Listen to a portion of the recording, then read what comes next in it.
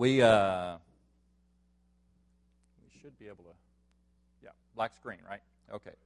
Once I get sure that it's happening behind me, I'll be ready to go. But, you know, we all know what we call the Great Commission.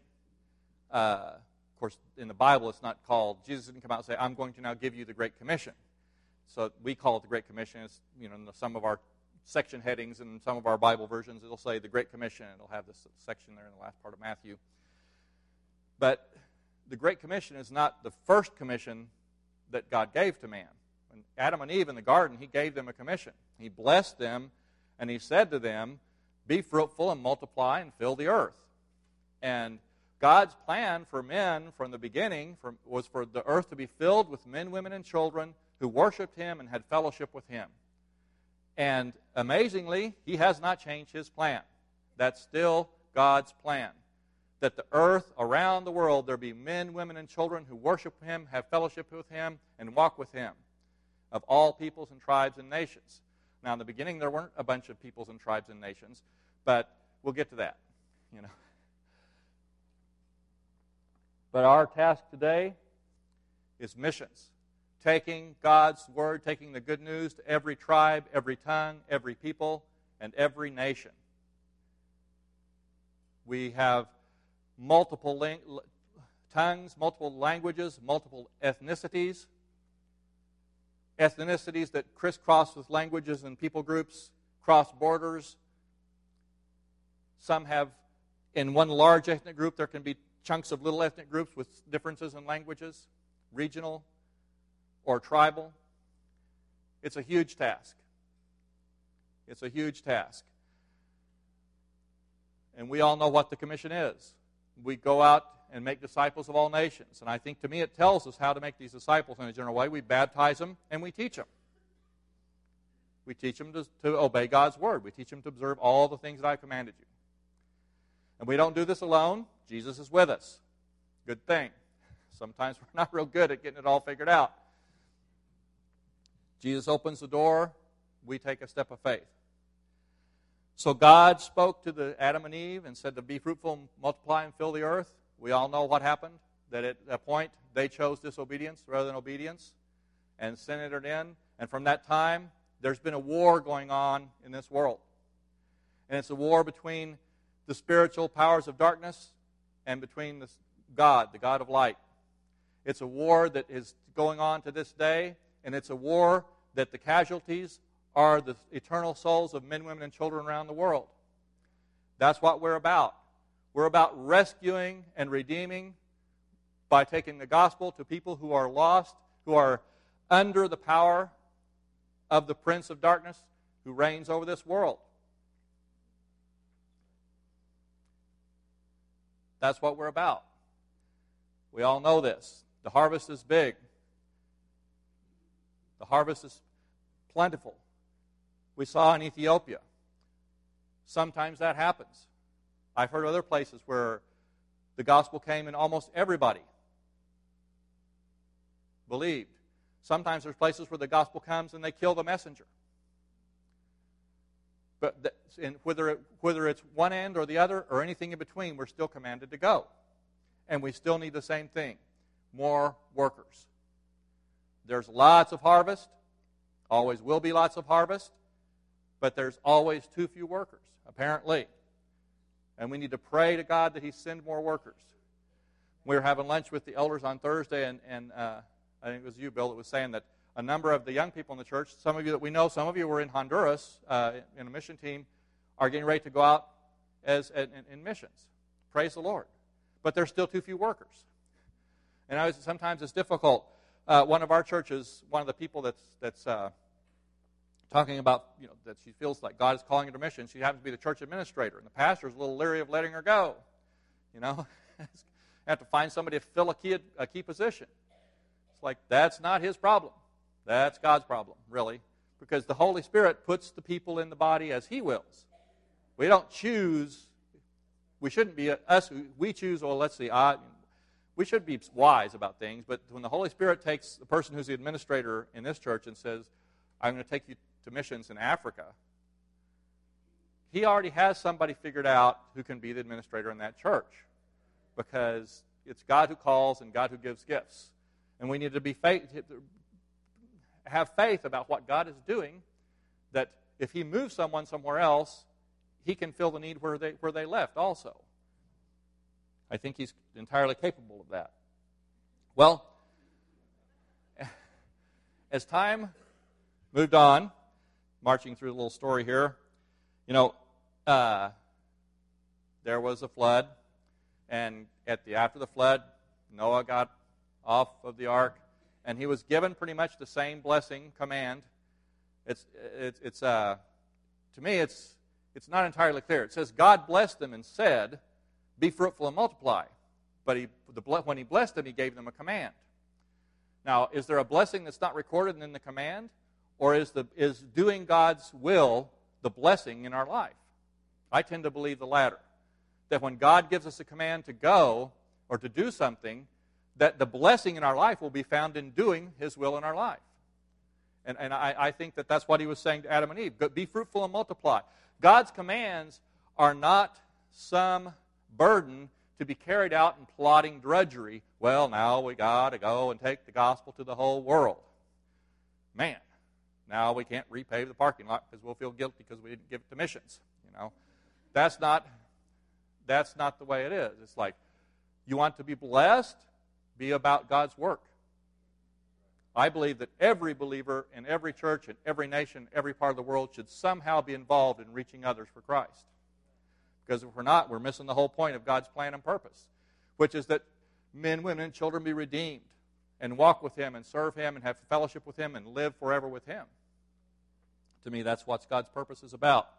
Well, you get up to after Noah, people were supposed to go out and fill the earth again. Well, they banded together, and we know the story of the Tower of Babel and how they were going to build this big tower, and we're going to make a name for ourselves.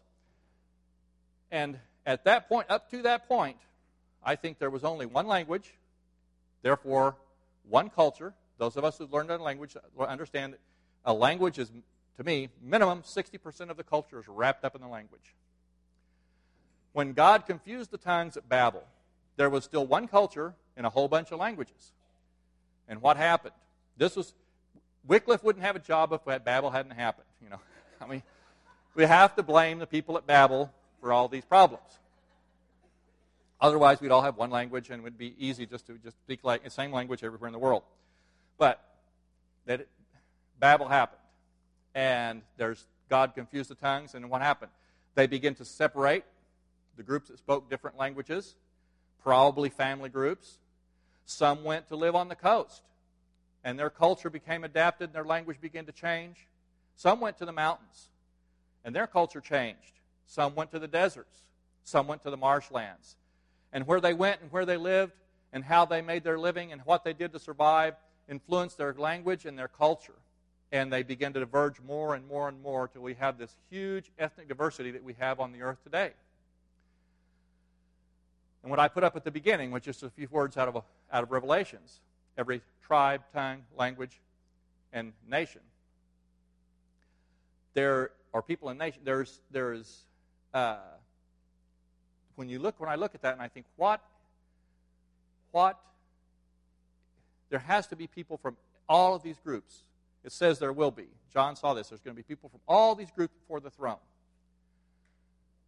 What is unique about that? Are we all going to speak Hebrew? Some people, what language do you speak in heaven? Well, I think that there's lots of languages. When you start studying another language, you find out that there's words. When you say, our language teacher in Spanish, when we start learning Spanish, she says, you have to get to the point where buenos dias does not mean good morning. It means buenos dias. Because it's not exactly the same. And every language has words that can tend to describe something differently or a little bit better. There's so many facets. English does not have a perfect description of every human emotion. Sometimes, when you know more than one language, you're going along and you just like, the right word is in the other language. And it's the almost right word is in English and the right word is in Spanish or what other language. And that happens. Well, I believe that when all these tribes and tongues are before the Lord, every facet of human expression, every facet of every language will come forth in praise and worship to Him forever. That's what I believe. It's when it says every tongue and tribe. Because if we're all speaking one language, I think we'll all understand each other. But I think that every facet of human expression will be expressed praise in God. On earth and forever. Not going to make a doctrine out of that. I'm just saying, I think that every facet of every human expression, whether in other languages, when you suddenly say, wow, that word, once you get another language, that's the word that really means something that has a meaning that's more correct for what I'm feeling. Well, that feeling, that praise, that worship is going to express in that language to the Lord forever. Well, talking about this background, back in 1974, there was a prophetic word given in the very beginning of the Amor Viviente churches, which is the churches we work with. And that part of that word said that from the heart of Central America, which everyone in Honduras understands to be Honduras easily, well, it's right in the middle of the five Central American republics. It's right in the middle. From the heart of Central America, light will go out to the nations. That was 1974. There were people there who didn't believe it. There were people there who said, this guy's crazy. There were people there who said, let's wait and see what God's going to do. There was all kinds of people there. But it was a true word because it's happening. It was a true word because it's happening. Last fall, Mary Lou was in Pennsylvania for a month, getting her TESOL, teaching English to speakers of other languages, to be able to be a certified ESL teacher. And so what's Mary Lou going to do as an ESL teacher? Well, for right now, she's going to be a support in the School of Missions to teach English to our students. But when they visited a church in Pennsylvania, and at the end of the service, a woman came up to them who said she had been a teacher at a bilingual school, Pine Grove Academy, where both of our sons had studied most of their schooling, and in Tegucigalpa back in 1974, and she was a teacher there back when the school was just a school for Mennonite missionary children. And she was at that meeting, and she heard that word, and she said to Mary Lou, I was one of the ones who didn't believe it. Said this could never, ever happen in this poor country, the second poorest country in this hemisphere. How could this ever happen? She said, I guess I have to change what I believe. I guess I'm going to have to believe it now, because you came up here and I come to my church and you're here and you're talking about how God is sending missionaries out from Central America.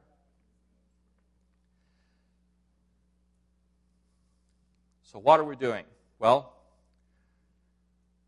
we've established a school of missions. Now, this isn't before we sent out missionaries. This is because we've sent out missionaries. You find that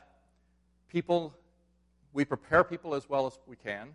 Our churches have a discipleship ministry that's 6.5 years long, 6 months of basic discipleship, especially for new believers, 3 years of what we call Christian formation, which is Christian formation to serve, in other words, training to serve, and 3 years of ministerial training, which is a seminary level. It's actually accredited with a Honduran seminary and registered with the Honduran government as credits. So those are in all of our local churches have that. So we have this great training program in the local churches to train people to serve. But what we needed was training them to serve in other languages and cultures. They know how to serve, but then they need to know how to serve in other languages and cultures. It's not as easy as it sounds. For sure. When you go over for a short trip, you just get a little splash in the face of the other culture.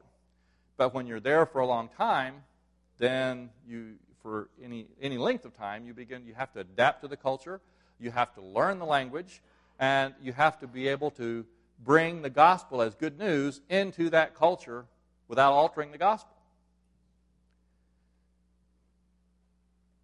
So we're looking to what are we doing? Preparing more workers for the harvest. Lord, how can we prepare more workers for the harvest? Last year we had 5 students. Three of those would be known to some of you by name at least. Tania Guerrero, Edgar Arita, and Alejandra Romero, which are the three that had been in China before, came back to Honduras. Tania and Edgar came back, and they got married in December. So one of the things that the reason they came back and stayed for a whole year in Honduras was to test their relationship in their own culture. You don't want a relationship to be based on mutual suffering in another culture, you know. So, and so I was asked to do their premarital counseling because both of their pastors said, well, one, for Hondurans this was fast, and two, I was the only one who they thought could bring the cross-cultural element into it, since it helped them prepare to go back as a married couple to China. So they got married on December 5th, and they're planning right now to go back. They'll be going back to different cities, studying a different school. That we found another school that was a little bit more expensive, but I think it's a better program. We expect that we've seen people at the school they were at that are 4 years and still don't have their Mandarin up to speed. And Mandarin is a very difficult language coming from Western language like Spanish or English. It's a level 4 in the military language levels. It's the highest one there is. And it's should be a 2-year program. And the military does 2 years to teach. And I told them, I said, it's your full-time job. You have nothing else to do but learn Mandarin for these first 2 years. So they'll be going there. We're still waiting on provision. One of our partners, a church in the States that have partnered with us, has not renewed that partnership for this upcoming term. The school's more expensive. So Tanya right now is in Honduras teaching English to the current students for this year's school year. 2 of the other students going to Peru. How do we train people? Well, this is a concept that's probably familiar to some of you. It's called integral training. We concentrate on 3 areas. We concentrate on character, we concentrate on knowledge, and on skills. Now, secular training is generally concerned with mostly knowledge, some skills, virtually no character. You go to a university, a secular university, they're not so concerned with your character as with your knowledge. Some schools vocational schools are especially concerned with skills, that you can actually do the job.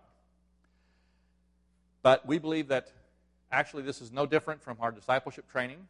We're concerned with all 3 of these areas. In your character, this is the know, be, do model is what it's often called. You need to know, you need to be, and you need to be able to do.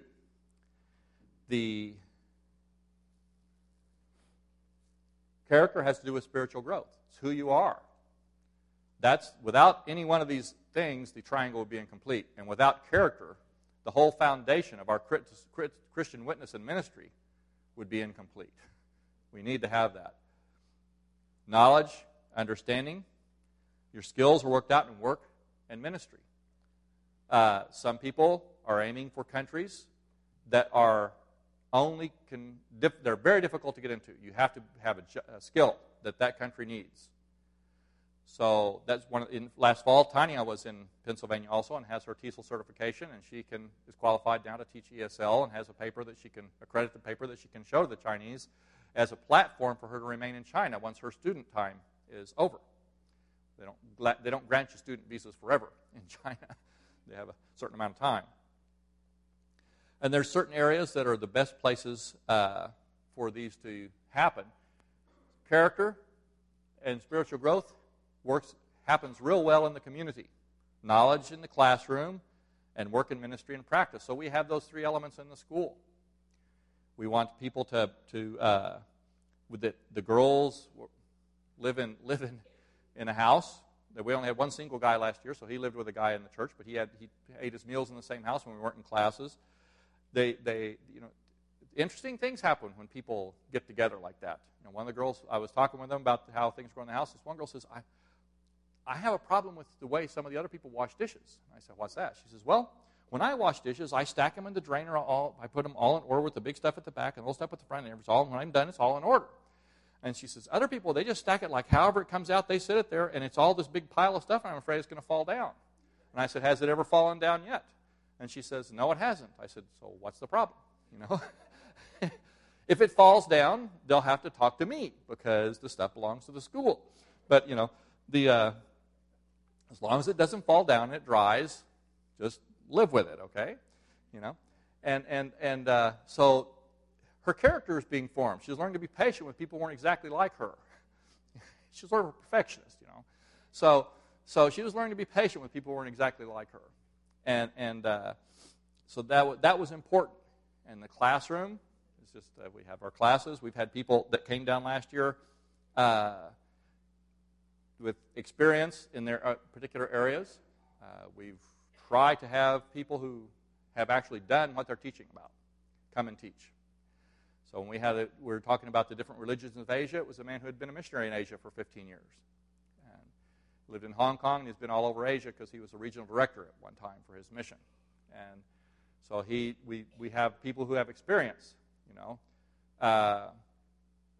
When they don't speak Spanish, I do the translating.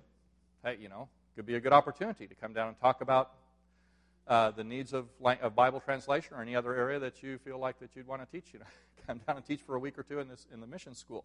We're always looking for more people. We're always looking for more people. Not everyone that came down was a missionary, but they all have something to put towards missions. Well, we're back to the Great Commission. And I just want to talk a little bit about what we've been doing here, show you some pictures. But this is just some slides of the classes.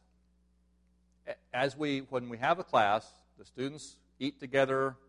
They're separated, you know, the single girls and single. Like I said last year, we had one single guy, but in different living quarters. But they all eat together. We all study together. Then the practice part, we have teaching modules. It's not like first hour is English, second hour is grammar. Not like that. It's teaching module. The whole week or 2 weeks of a module, that's the only subject they get. So if we're talking about a biblical theology of missions, that's what they're going to get. If we're talking about cross-cultural communication evangelism, that's the 2-week course. If we're talking about teamwork, unity, and building relationships, that's the course. If we're talking about managing conflict, that's the course. If we're talking about language acquisition, that's what they're going to be talking about. Well, then, after a module, between the modules, they go out to other churches of our churches and work in ministry for 1 or 2 weeks, depending on how long the churches have need for them. They learn to work with other leaders. They learn to work under different styles of leadership. They learn to do whatever it is that the church has. If they're going to work with the children's campaign or Vacation Bible School here, and they're going to work in street evangelism over there, and they're going to work with youth in another church, they learn to do all those things. Or the people that were getting to go to Lima, Peru as church planters, I was talking with them and I said, so what have you done with youth? Well, we haven't done too much with us. Well, let me just get you an idea here. When you go to Lima to plant a church, who is going to be the youth minister? One of you two. Who's going to work with the youth? Who's going to work with the children? One of you two. Who's going to counsel the married people? One of you two. Who's going to, because at the beginning, it's just those two. They have to do everything until they begin to raise up other people. That God will raise up other people, and suddenly they'll see somebody that's gifted in those areas, and things will happen. But at the beginning, they really need experience in all kinds of things. Okay, can you read Spanish there? I think it says cultural shock. It says on the blue screen up there on that. That's part of cross-cultural communication. And Antonio, who's teaching there, since you can see I'm not translating, is actually a Honduran that I've known we've worked together for a long time, and he moved to the United States and works for Eastern Mennonite Missions. And so he has a lot of experience in changing cultures and language and everything, but he just went from Honduras to the United States. But he's a very good teacher. We had a great time. And just different on leadership, different classes, all the different students. And we work on trying to get some of our teachers out into churches, be able to speak, share in a church, so that more people than just the students can have their vision grown for missions. Sometimes when you're that's Glenn, that's the guy who was in Asia. You can read the board there. He's got a whole bunch of stuff about Buddhism up on the board. It's interesting because we got the people there that are going back to Asia, and they're looking at China, And you see China's probably, there's such a mix of beliefs in China. It's sort of like, well, it's all good, There's a lot of people who would be considered themselves atheists, yet they still believe that they have to do certain things to attract luck. And there's people who say, yes, I'm a Buddhist, but they'll also incorporate anything else that they just find attractive. So it's an interesting mix. But there's the gospel, no matter what the religion is, the gospel is good news in every nation, every culture, to every people around the world. The gospel is good news. You just need to find how do you present the gospel as good news to these people? What is their understanding of certain words? Because you can say to a Buddhist in Thailand, eternal life, and we say eternal life, and we think of living with God forever in eternity, and you say eternal life to a Thai Buddhist, and what he's thinking is, that's the worst thing that could happen. Because to him, eternal life, interpreted in his brain, is eternal life is an eternal cycle of reincarnation, meaning I'll never, ever, ever get to nirvana. That's eternal life. That's a bad thing. So, you have to say, you can't just say eternal life. You have to bring them something to show that this is good news, not bad news. Well, what was Buddha's big question? Buddha's big question is, why is there suffering in the world? That's an easy one. The Bible answers that real quick. There's suffering in the world because man disobeyed God. It's called sin. Because the Buddhist has no concept of personal sin. Buddhism is a religion without grace. It's all works. Buddha himself, now, I can talk about Buddhism, and some of you may know Buddhism and say, but that's not what my friend, the person I know believes. And it's true. But what I'm saying is true also, because Buddhism has different, But Buddha himself said, there is no God or angel or spirit that can help man. Only man can help man. So it's a works religion. It's a merit-based religion. You go into a Buddhist temple, and there's 100 pots lined up on one side. And for some, in their mind, it's better to take your coins, of just tiny coins of the lowest worth there is, and drop a few in each pot than to just drop them all in the first one. More merit to drop them. You give a whole bunch of offerings that way. Just walk along, dropping them in the pot. And you see people doing that. And we went into a Buddhist temple there where there's this huge reclining Buddha in Thailand. And you go inside. You can go all the way inside up to the heart of Buddha. And as we're going in, some people saw us and they spoke a little bit of English. And they said, are you going all the way to the heart of Buddha?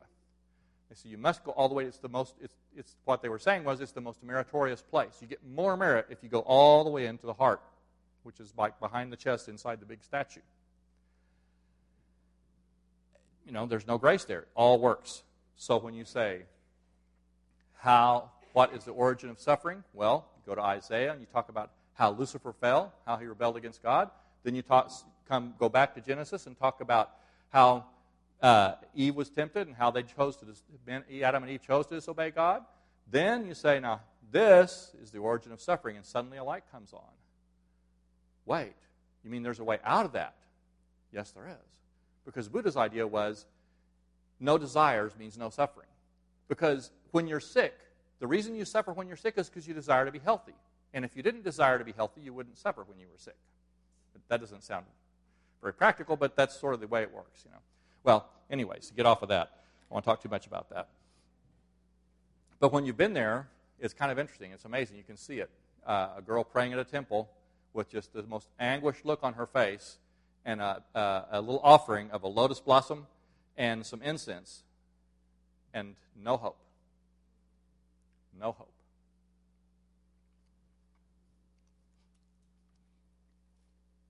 So all she needed was for someone to communicate to her what Jesus had done for her, and that she had hope, and that there was grace, and there was a way out of an endless cycle. It's not an endless cycle. I couldn't do it. I don't speak Thai. But there are other Latins who've gone there, and they're preparing to go back.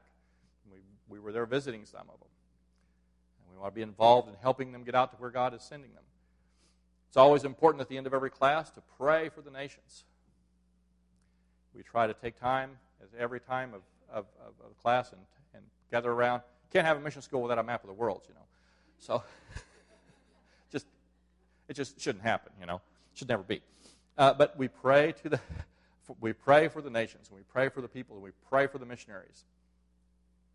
I also promote missions in different churches, get out, talk about different things to different churches. I was in Costa Rica. I think that's the picture that's up. Yeah, Costa Rica. Just a few weeks ago, talking with people. And that church has suddenly woken up. It's been one of our earlier churches in Central America that was established from Amor Viviente in Honduras. But it's always just been the one little congregation. And this pastor that's there now has been there about 6 years. Their church has grown, and all of a sudden they're saying, wow, we got to go. We got to get out to the rest of Costa Rica. So we visited the people in Liberia, which is one of the larger towns in Costa Rica outside the capital area. And the capital is comprised of 3 cities, San Jose, Alajuela, and Heredia. And then so Liberia is the largest city outside of that area. And so we visited them there, and then we visited a little place called Tilaran, and it's about 30,000 people, one church, one evangelical church. Probably the building, because we saw it, about as long as this is wide. Just a little building, that's it, and the whole church holds the whole city. And the couple that's going there, we met them there, pray with them there. They haven't moved there yet. Look at the places they were planning on, they had options for moving to. And the guy was talking, he says, we know that this is going to be difficult. He said, but who said it had to be easy? He said, we know we might suffer for a while here, but if we suffer, we're suffering for Jesus. I said, praise the Lord. This guy gets it. Jesus didn't say, it's easy, just go into all the world, it'll be easy. Jesus said, go into all the world. It's not about easy. It's not about comfort. It's about going into all the world. Yeah, I get a email from, there's a friend of ours in India with the Pocket Testament League in India, and Alex, his name is P.C. Alexander. Some of you may have heard of him.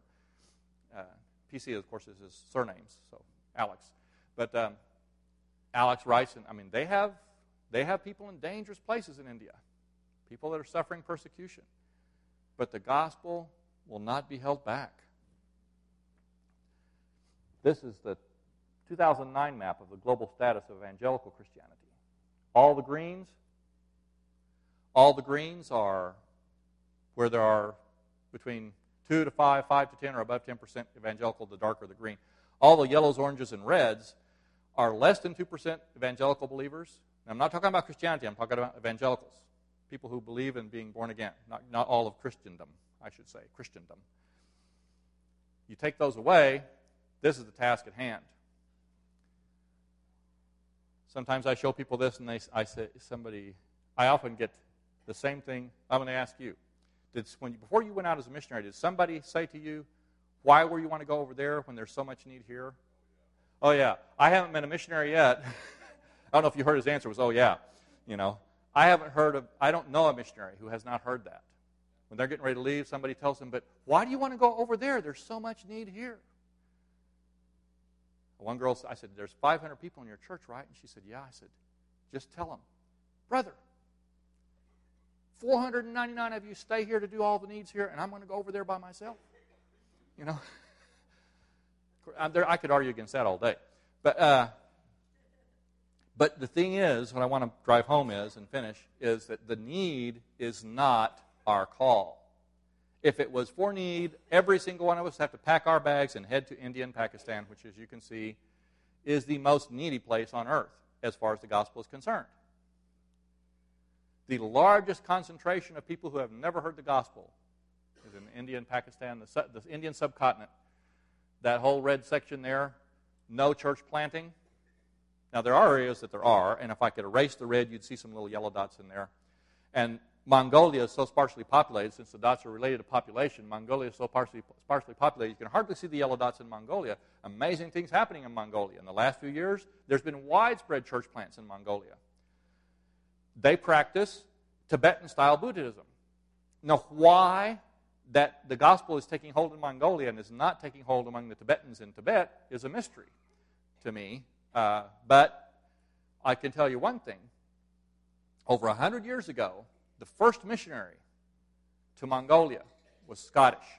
Very first evangelical missionary in Mongolia, Scottish. He was there for 35 years. 2 converts. 2 converts in 35 years. I'm amazed that he stayed.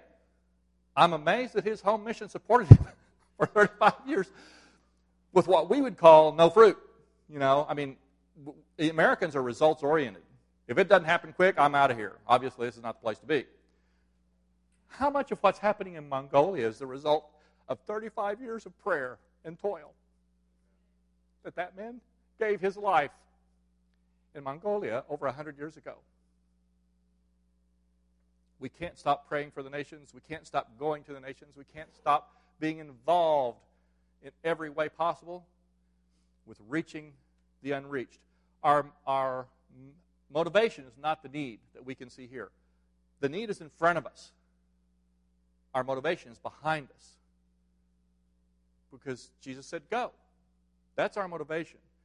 So when someone says, God's calling us to Lima, Peru, to start a church, he even said to me, he says, I don't know why God's calling me to Lima. You go to Lima and there's lots of churches. Why is God calling us to plant a church in Lima? No. But maybe you're going to plant the first missions-focused church in Lima that's actually focused on Peruvians going to the world. It'd be great if you did that. But it's not my job to decide where the Spirit's calling people. So the Spirit calls and places us as He will. That's the need. The motivation is behind us. We have the command. I sum it up all like this. We are saved. They are lost. Jesus has commanded. We must go.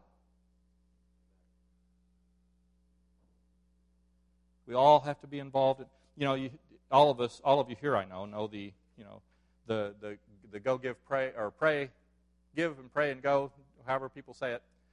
I think that's a little bit lets people off the hook. I think all of us have to be involved in all of it all the time. The missionary who goes should not stop giving or praying. And the people who are praying should not stop giving or going. Because whether you go to your classmates or whether you go to China or India or Nepal, you still need to go. We all must be involved in taking the gospel to all the world because Jesus has commanded us. It's time to quit. Jesus has commanded us. It's not if we want to. It's not if we'd like to. It's that Jesus has commanded us. But I'll tell you this.